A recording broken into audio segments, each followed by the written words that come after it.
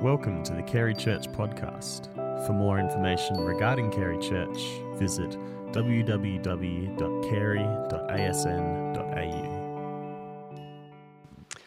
Good morning. This morning's Bible reading comes from Genesis chapter 16, verses 1 to 16, and it's about Hagar and Ishmael. Now Sarai, Abram's wife, had borne him no children, but she had an Egyptian slave named Hagar. So she said to Abram, "The Lord has kept me from having children. Go, sleep with my slave. Perhaps I can build a family through her." Abram agreed to what Sarai said. So after Abram had been living in Canaan 10 years, Sarai, his wife, took her Egyptian slave Hagar and gave her to her husband to be his wife. He slept with Hagar, and she conceived. When she knew she was pregnant, she began to despise her mistress. Then Sarai said to Abram, "You are responsible for the wrong I'm suffering. I put my slave in your arms, and now that she knows she is pregnant, she despises me. May the Lord judge between you and me." "Your slave is in your hands," Abram said. "Do with her whatever you think best." Then Sarai mistreated Hagar, so she fled from her. The angel of the Lord found Hagar near a spring in the desert. It was the spring that is beside the road to Shur. And he said, "Hagar, slave of Sarai, where have you come from, and where are you going?" "I'm running away from my mistress Sarai," she answered. Then the angel of the Lord told her, "Go back to your mistress and submit to her." The angel added, "I will increase your descendants so much that they will be too numerous to count." The angel of the Lord also said to her, "You are now pregnant and will give birth to a son. You shall name him Ishmael, for the Lord has heard of your misery. He will be a wild donkey of a man. His hand will be against everyone, and everyone's hand against him, and he will live in hostility toward all his brothers." She gave this name to the Lord who spoke to her. "You are the God who sees me," she said. "I have now seen the one who sees me." That is why the well was called Be'er Lahai Roi. It is still there between Kadesh and Bered. So Hagar bore Abram a son, and Abram gave the name Ishmael to the son she had born. Abram was 86 years old when Hagar bore him Ishmael.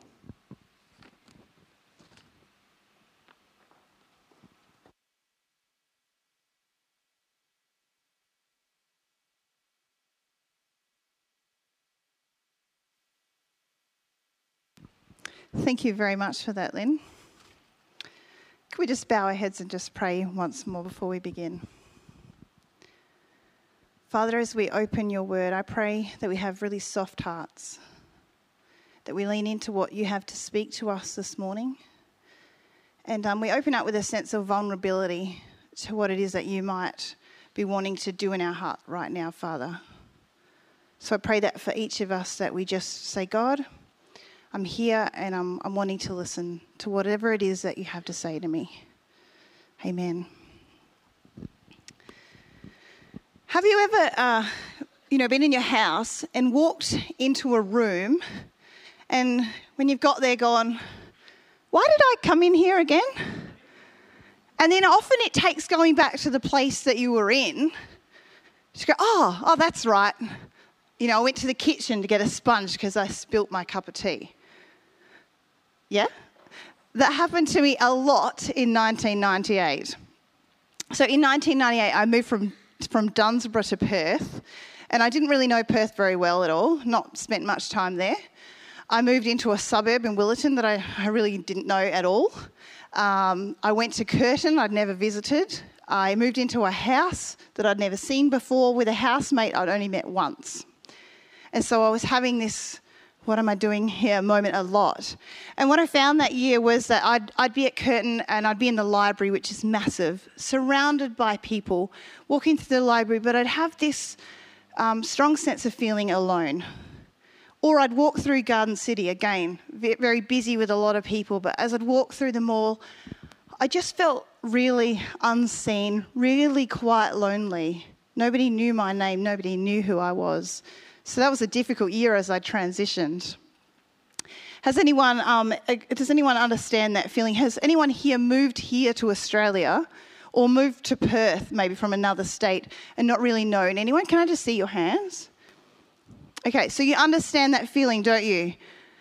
Actually quite lonely in a place full of people. But perhaps maybe there's another scenario where that you felt alone. So maybe it wasn't that so much that you moved towns or countries. Maybe something shifted in your world that caused you to feel alone. When I was 12 years old, my parents separated. And my mum had been unwell for quite a long time. And there was quite a great deal of tension and pain, and you might even say chaos, in our home life in my family. And so one weekend, my mum packed a small bag, and maybe I misunderstood, but I thought she was going to Perth for the weekend. So 2 weeks later, when she hadn't come back, I went into the kitchen when my dad was leaning on the bench reading the paper. I said, "Dad, when's Mum coming home?" And he said, "Never." And he actually didn't even look up when he said it. I said, "What? Never? She's never coming back. That's it. She's gone now." And I didn't know what to say. I just turned around and I ran to my room. And I ran in and I slammed the door and I sat behind the door and I just cried, and I cried long and messy. I cried because I felt like I wasn't enough to make my mum stay. And then I cried really loudly, intentionally loudly, because I wanted my dad to come. And I wanted him to push the door, pushing it so hard to open it, and squeeze in and sit on the floor with me and hug me and say, "You're going to be okay." But he didn't come. And I would say that would probably be the loneliest moment of my life. I'd never felt more unseen than I did in that moment. Maybe you can relate to that. Now, I want you to think on that and keep that feeling as we look now at the life of Abraham and Sarah and the story of Hagar that we're going to read. Maybe you can relate to when tragedy strikes your life, circumstances that are wrong and unfair and not caused by you cause you to feel as though the only thing in front of you is loneliness or isolation or pain. And this is how the character that we're going to look at today, Hagar, I believe that's what she was going through. And I want that feeling to linger, because we're going to zoom in on her story and we'll see that she is a foreigner and a slave. She is despised and she is cast out. And we're going to look at what this passage has to say about this problem of being alone and despairing through the character of Hagar. So let's read from chapter 16. Now Sarai, Abram's wife, had borne him no children, but she had an Egyptian slave named Hagar. So she said to Abram, "The Lord has kept me from having children. Go sleep with my slave. Perhaps I can build my family through her." Abram agreed to what Sarah said. So after Abram had been living in Canaan 10 years, Sarai, his wife, took her Egyptian slave Hagar and gave her to her husband to be his wife. He slept with Hagar and she conceived. So here we have Abram and Sarai. They've been freed from Egypt, where Sarai had been taken by the Pharaoh as his wife for some time before she was returned to Abram. In Egypt, they acquired goods and livestock such as sheep and cattle, donkeys and camels, and they also received some Egyptian servants. So it's quite likely that this is where Hagar came from and when she came to be with them. And one thing that we see in the opening of this passage is that Hagar is referred to as being an Egyptian and she's referred to as being a slave, but not simply and never simply by her name. And notice that she is spoken about, but not spoken to. And so far in the story, she has no voice. So far, this is a story about Hagar the possession, not Hagar the person. Last week, Brian explained that God promised Abram that his descendants would be many, and he would give him a child who was of his own flesh and blood. So Sarai and Abram are trying to make this happen. Sarai is barren, and her solution is to use her servant to bear the son that Abram must have. And this is why she gives her Egyptian servant Hagar over to Abram. And we see that in the passage, she is now then referred to as a wife. But the story goes on to suggest that she isn't a wife of equal standing, and she actually isn't a wife of much permanency. And although we see this as an immoral act in our society, to take a second wife or to order someone to bear your child, in the ancient Near East, that wasn't illegal or even considered immoral. It was quite a legitimate thing to do, and the servant had no say in the matter. So as the text says, Abram sleeps with Hagar and she conceives. Now let's read on. When she knew she was pregnant, she began to despise her mistress. Perhaps Hagar has grown arrogant in her new position as a wife and a childbearer. I wonder what her disdain for Sarai looked like. Perhaps she'd become a bit haughty or a bit difficult to deal with. Verse 5 then, Sarai said to Abram, "You are responsible for the wrong I am suffering. I put my slaves in your arms, and now she knows she is pregnant. She despises me. May the Lord judge between you and me." "Your slave is in your hands," Abram said. It's interesting that Sarai blames Abram for the conflict, even though she is the one who came up with the plan to use Hagar as a surrogate. Abram says, "Your slave is in your hands." So it seems that Hagar's second wife status doesn't really mean much. Power and ownership of Hagar is given entirely back to Sarai when Abram says this, and Hagar is just a handmaid. Sarai can do what she likes with her. "Do whatever you think best," Abram says. Then Sarai mistreated Hagar, so she fled from her. Hagar chooses fleeing to the desert rather than staying to endure Sarai's abuse. The desert is a very dangerous place, and Hagar risks death to leave the protection of Abram's household.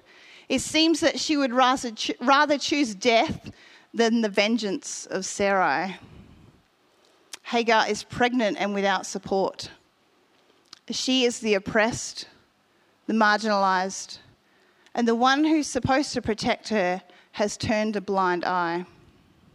And if I analyse it further, I can't help wondering if all the anger and the pain, the abandonment and the rejection that Sarai felt when she was a handmaid in the household of the Pharaoh back when they were in Egypt, if maybe she's putting all of that onto Hagar now. She's been in this position not that long ago. And it doesn't seem to have produced any empathy at all for Hagar. In fact, maybe it's just channeling all of that pain that she felt back onto Hagar. Sarai, a former victim, she could have used her power to help Hagar, but she doesn't. And, as too often is the case, the victim has become the bully. We read in verse 7, "The angel of the Lord found Hagar near a spring in the desert. It was the spring that is beside the road to Shur. And he said, 'Hagar, slave of Sarai, where have you come from and where are you going?' 'I'm running away from my mistress, Sarai,' she answered. So Hagar is running, and she's going in the direction of Egypt when the angel of the Lord appears to her. God finds her near the spring, and his question to her invites her into a conversation. And we notice that God uses her name. He calls her Hagar. He's the first one to do so. And he asks her, "Where have you come from and where are you going?" But clearly he's been watching her and he knows her name. I reckon he knows the answer to this question, so why does he ask? And we notice that she answers the first part of what he asks her, where have you come from? And she says, I am running away from my mistress, Sarai. It's actually a really serious crime that she's committing. So kudos for her for being honest. But then we notice that she doesn't answer the second part of the question, where are you going? And I believe that she actually doesn't really know.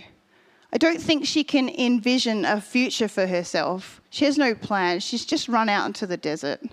She doesn't know where she's going. And where is she to go? She's a pregnant slave woman on the run, of very little worth and highly vulnerable in that place. So what does God tell Hagar when he finds her? Let's read. Then the angel of the Lord told her, go back to your mistress and submit to her. The angel said, I will increase your descendants so much that they will be too numerous to count. So God gives her a command when he meets her in the desert. He tells her what she needs to do next. He answers that second part of the question for her. Go back to your mistress and submit to her. That's where you're going. It seems a little bit harsh, doesn't it? Go back to the person who is oppressing you.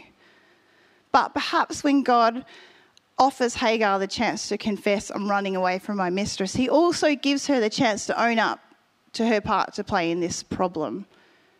She had been despising her mistress. She'd probably been rubbing her nose in the whole pregnancy thing, like, oh, so pregnant. She'd not acted as a servant should have acted, and she was part of the problem. So she had the chance to then own that. Seems to me that the ancient Near Eastern desert is a pretty terrible place for a pregnant woman to be. We see this, we're going to see this in the coming weeks as we look at some of the things that are happening in the neighbouring communities, which are pretty bad. In sending Hagar back, I think God is actually doing the thing, sending her back to the place where she'll be safest. So she'll be back under the protection of Abram's household. So let's not see it as too harsh. And also, God doesn't just send her back. He makes her a promise. I will increase your descendants so much that they'll be too numerous to count. And then it says, the angel of the Lord also said to her, you are now pregnant and you will give birth to a son. You shall name him Ishmael, for the Lord has heard of your misery. He will be a wild donkey of a man. His hand will be against everyone and everyone's hand against him, and he will live in hostility toward all his brothers. So her baby is going to live and he's going to be a boy. That's pretty good news for her and pretty convenient because I don't think she'll be getting an ultrasound anytime this century. So quite a comfort, I'd say. But I'm not sure about the wild donkey part. When my girls first enter kindy, so I've got 4 little girls and the youngest is in kindy this year. When they first go off to kindy, I get this letter home that asks me to fill in what are my daughters like, and I think that it's really actually for the teacher to get some idea about what I'm like. Are there any teachers in the room? Would you say that's true? Because that's my suspicion. So I always say nice things about the girls. I always say they're lovely, they're polite, and there's always a section, what are your hopes and dreams for your children? And so I never write anything academic. I just write, I hope they have fun and they use their manners and they're polite, because I don't want the teacher to think that I'm high maintenance. I want them to know that I'm not a scary, intense parent. Like, phew, okay, Mrs. Cherry's going to be all right. Do you think that's really what's going on? Okay, so teachers in the room, what would you think if you got this back from a parent? Ishmael is a complete pain in the donkey. A stubborn outsider who doesn't play well. He likes to hit the other children and the other children will probably hit him back. Poor Hagar. But she doesn't really focus on that inconvenient part of the story, that she's going to raise a strong-willed child, let's put it like that. Because her encounter with God contains so much good news for her. She's going to be a mother, and not just a mother to Ishmael. God promises that she will have many descendants. Hagar couldn't envision a future for herself when God first asked her, where are you going? But when he meets her out in the desert, he tells her of the plans that he has for her, and he gives her a hope and a future. And how does Hagar respond? We read, "She gave this name to the Lord who spoke to her. 'You are the God who sees me.' For she said, 'I have now seen the one who sees me.'" This is why the well was called Beer Lahai Roi. It is still there between Kadesh and Bered. So Hagar bore Abram a son, and Abram gave the name Ishmael to the son she had born. Abram was 86 years old when Hagar bore him Ishmael. So Hagar, in her distress and her desperation, she sees God. And in that moment that she thinks she's alone, God is there. And even though she has no idea where she's going, she recognizes him. And there's several firsts that are taking place in this encounter. After Eve, Hagar becomes the first woman in the Bible who's been visited by the divine messenger. She's the first woman to be given the promise of descendants. She's the first woman to see and have a conversation with God. And she's the only person in all of Scripture who gives God a name, El Roi, which means the God who sees me. Hagar, the Egyptian slave woman, the nobody, the invisible, has been seen. The slave woman, who was never called by name by the people who owned her, is called by name by the angel of God. And we know that Hagar must not have kept this to herself. When she goes back, she must tell others about her encounter, because the story tells us they even named the well after the place where this encounter happened. They wouldn't have done that if she'd kept it to herself. That was the place that I met with God. And they called it Beer Lahai Roi, the spring of the living one who sees me. People knew that that was the place where Hagar spoke with God. She is convinced of the significance of her encounter with the living one. Now, as we look at Hagar's situation, we see that God has clear promises for her, but we can also see that his promises for her come with some condition. In order for God to bless and fulfill this promise to Hagar, she needs to do what he has told her to do. And we know that God's promises are often conditional. Let's consider some other promises that we find in Scripture. Psalm 37:4, "Take delight in the Lord, and he will give you the desires of your heart." Proverbs 3, verse 5 and 6, "Trust in the Lord with all your heart and lean not on your own understanding. In all your ways submit to him, and he will make your paths straight." There's things for us to do there, isn't there, for him to make our paths straight. Romans 10:9, "If you confess with your mouth that Jesus is Lord and believe in your heart that God raised him from the dead, you will be saved." We have a part to play. Just like Hagar's promise was conditional. God plays his part, we must play ours. And ours often looks like trust.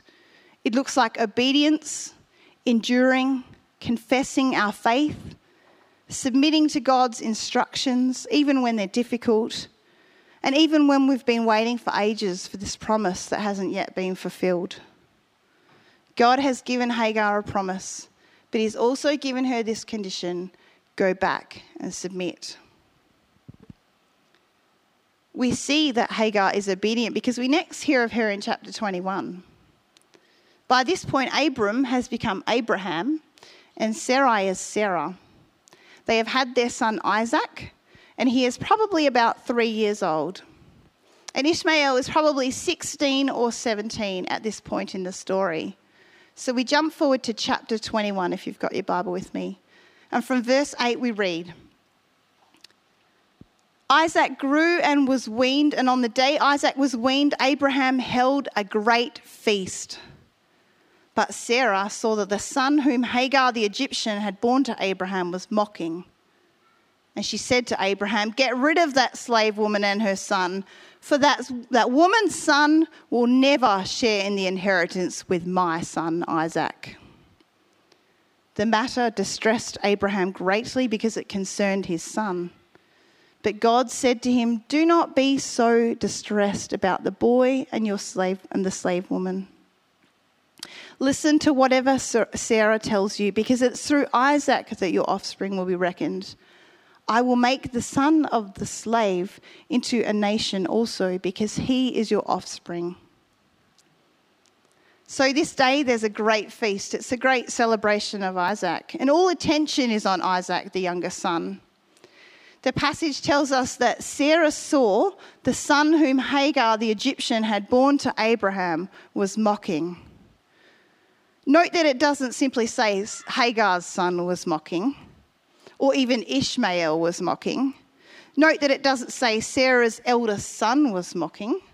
Sarah hasn't taken Ishmael to be her own. And her problem doesn't even seem to be with Ishmael so much. Her problem seems to be with Hagar's identity as a mother.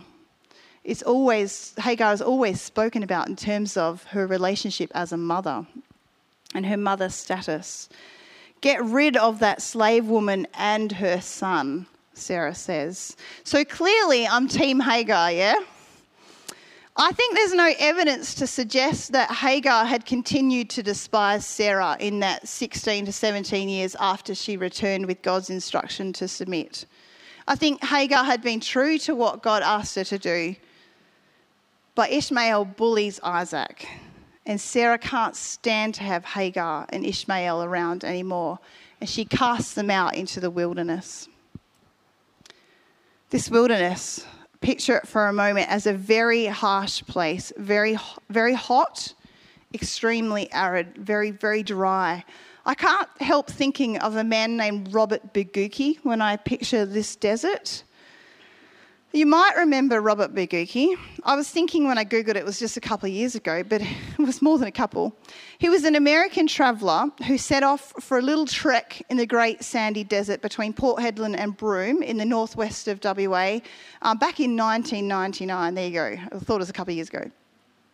When his bike was discovered by the side of the road, a massive rescue effort was sparked and he was found dying in the desert 43 days after he took off by a Channel 7 helicopter. And Bigooky was the source of much frustration for people because he set out completely unprepared, didn't tell anyone where he was going, and just went off into the wilderness. And I think Hagar is about to be put into the same condition as Robert Bigooky. Let's read. Early the next morning, Abraham took some food and a skin of water and gave them to Hagar. He set them on her shoulders and then sent her off with the boy. She went on her way and wandered in the desert of Beersheba. When the water in the skin was gone, she put the boy under one of the bushes. Then she went off and sat down about a bow shot away, for she thought, I cannot watch the boy die. And she sat there, she began to sob.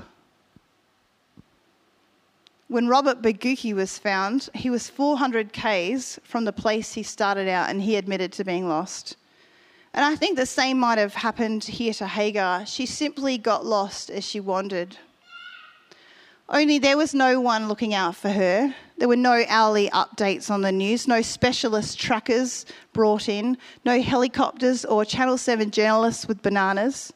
She was just a woman, after all, and a slave. Hagar was alone and she was desperate. She was out of water in the blazing sun, knowing that she would die. So desperate, she couldn't even bear to stay with her son so he wasn't alone while he died. Hagar had been in a similar position before, hadn't she? Where she had no idea, out in the desert. And even more desperate this time. And last time God had met her in her isolation and he'd made her a promise.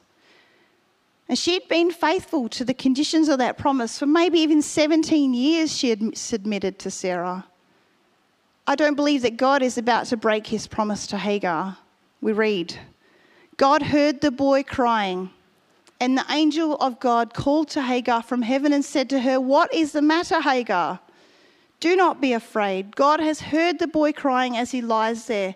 Lift the boy up and take him by the hand, for I will make him into a great nation. Then God opened her eyes and she saw a well of water. So she went and filled up the skin with water and gave the boy a drink. God was with the boy as he grew up. He lived in the desert and became an archer. While he was living in the desert of Paran, his mother got a wife for him from Egypt. So we see that God comes through for Hagar. He's the God who sees her. And he hears the boy's cry. And you know the word Ishmael, it means God hears. This name has been a reminder to Hagar for the past 17 years that I hear you. And every time she speaks her son's name, God hears. She's reminded that God heard her. God heard her cries. He heard her misery.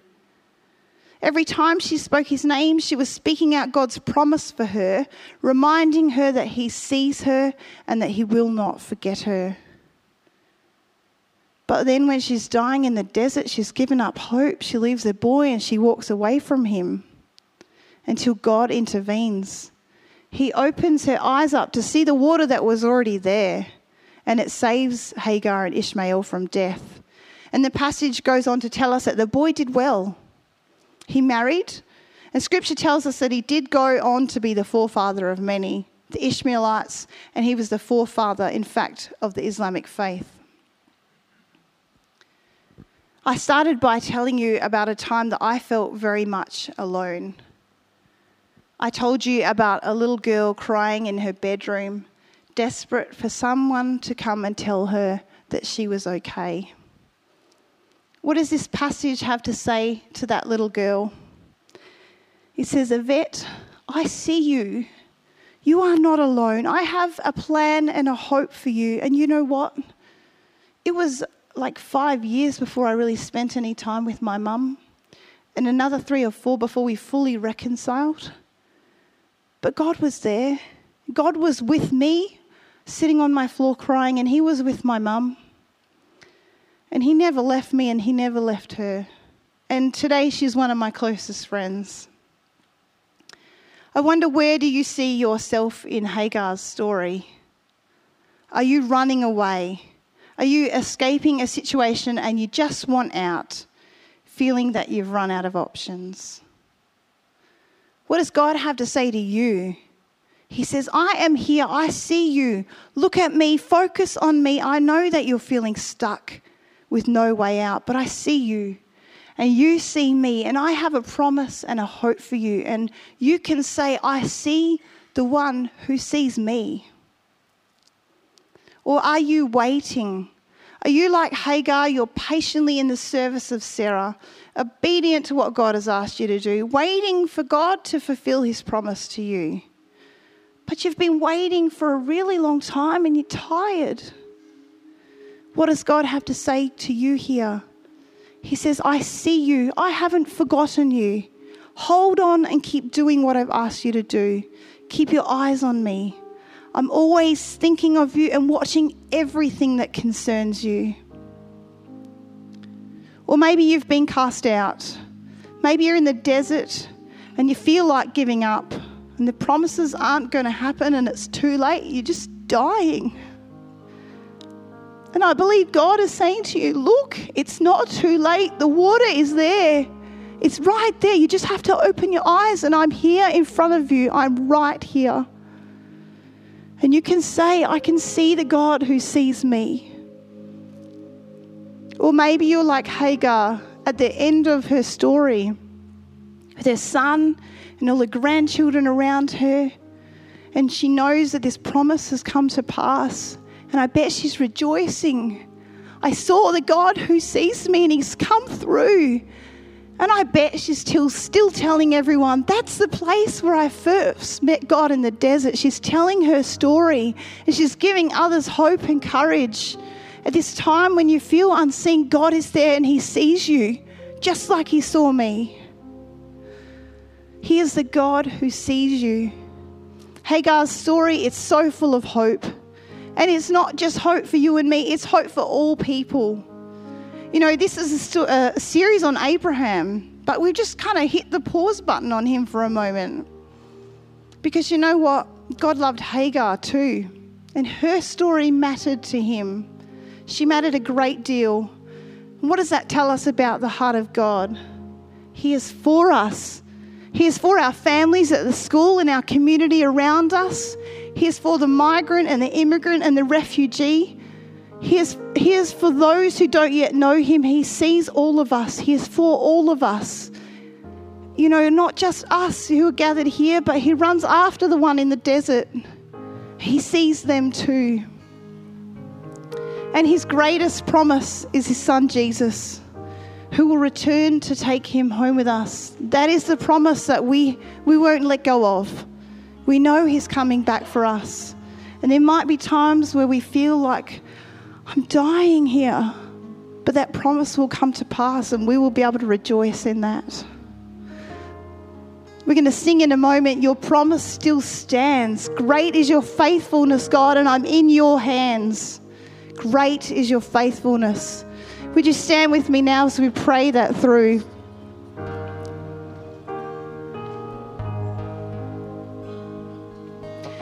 Father God, I thank you for everyone here. I thank you, Father God, for those who are really struggling and really feeling alone. I pray, Father God, that this morning that they know deeply within their heart that you see them and that you are for them and you have a plan for them and a hope and a future, God.